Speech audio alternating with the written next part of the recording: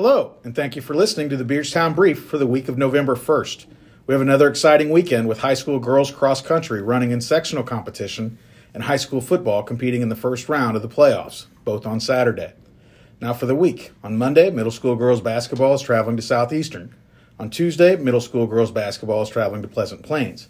And on Wednesday, we'll be holding our National Honor Society induction ceremony in the auditorium at 7 p.m. Today we have Isaac Brockschmidt with us to talk about his CE English 2 class with Mrs. Anderson. Isaac is a sophomore involved in basketball, key club, baseball, and is the sophomore class president. Go ahead, Isaac. Hello, my name is Isaac Brockschmidt. Throughout this year, one of my favorite classes has been Mrs. Anderson's English 2 CE.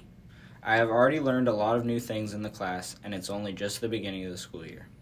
Some of the new things I've learned this year include how to identify the main idea of the story, the proper way to use commas, semicolons, and colons, and how to find the theme of a story. During the past few days of class, we have been learning how to identify and use figurative language by reading and writing poems. It would not have been this easy to learn all this information without Mrs. Anderson's great teaching. She makes class very enjoyable and everything very easy to learn. Great job. Make good choices this weekend, Tigers.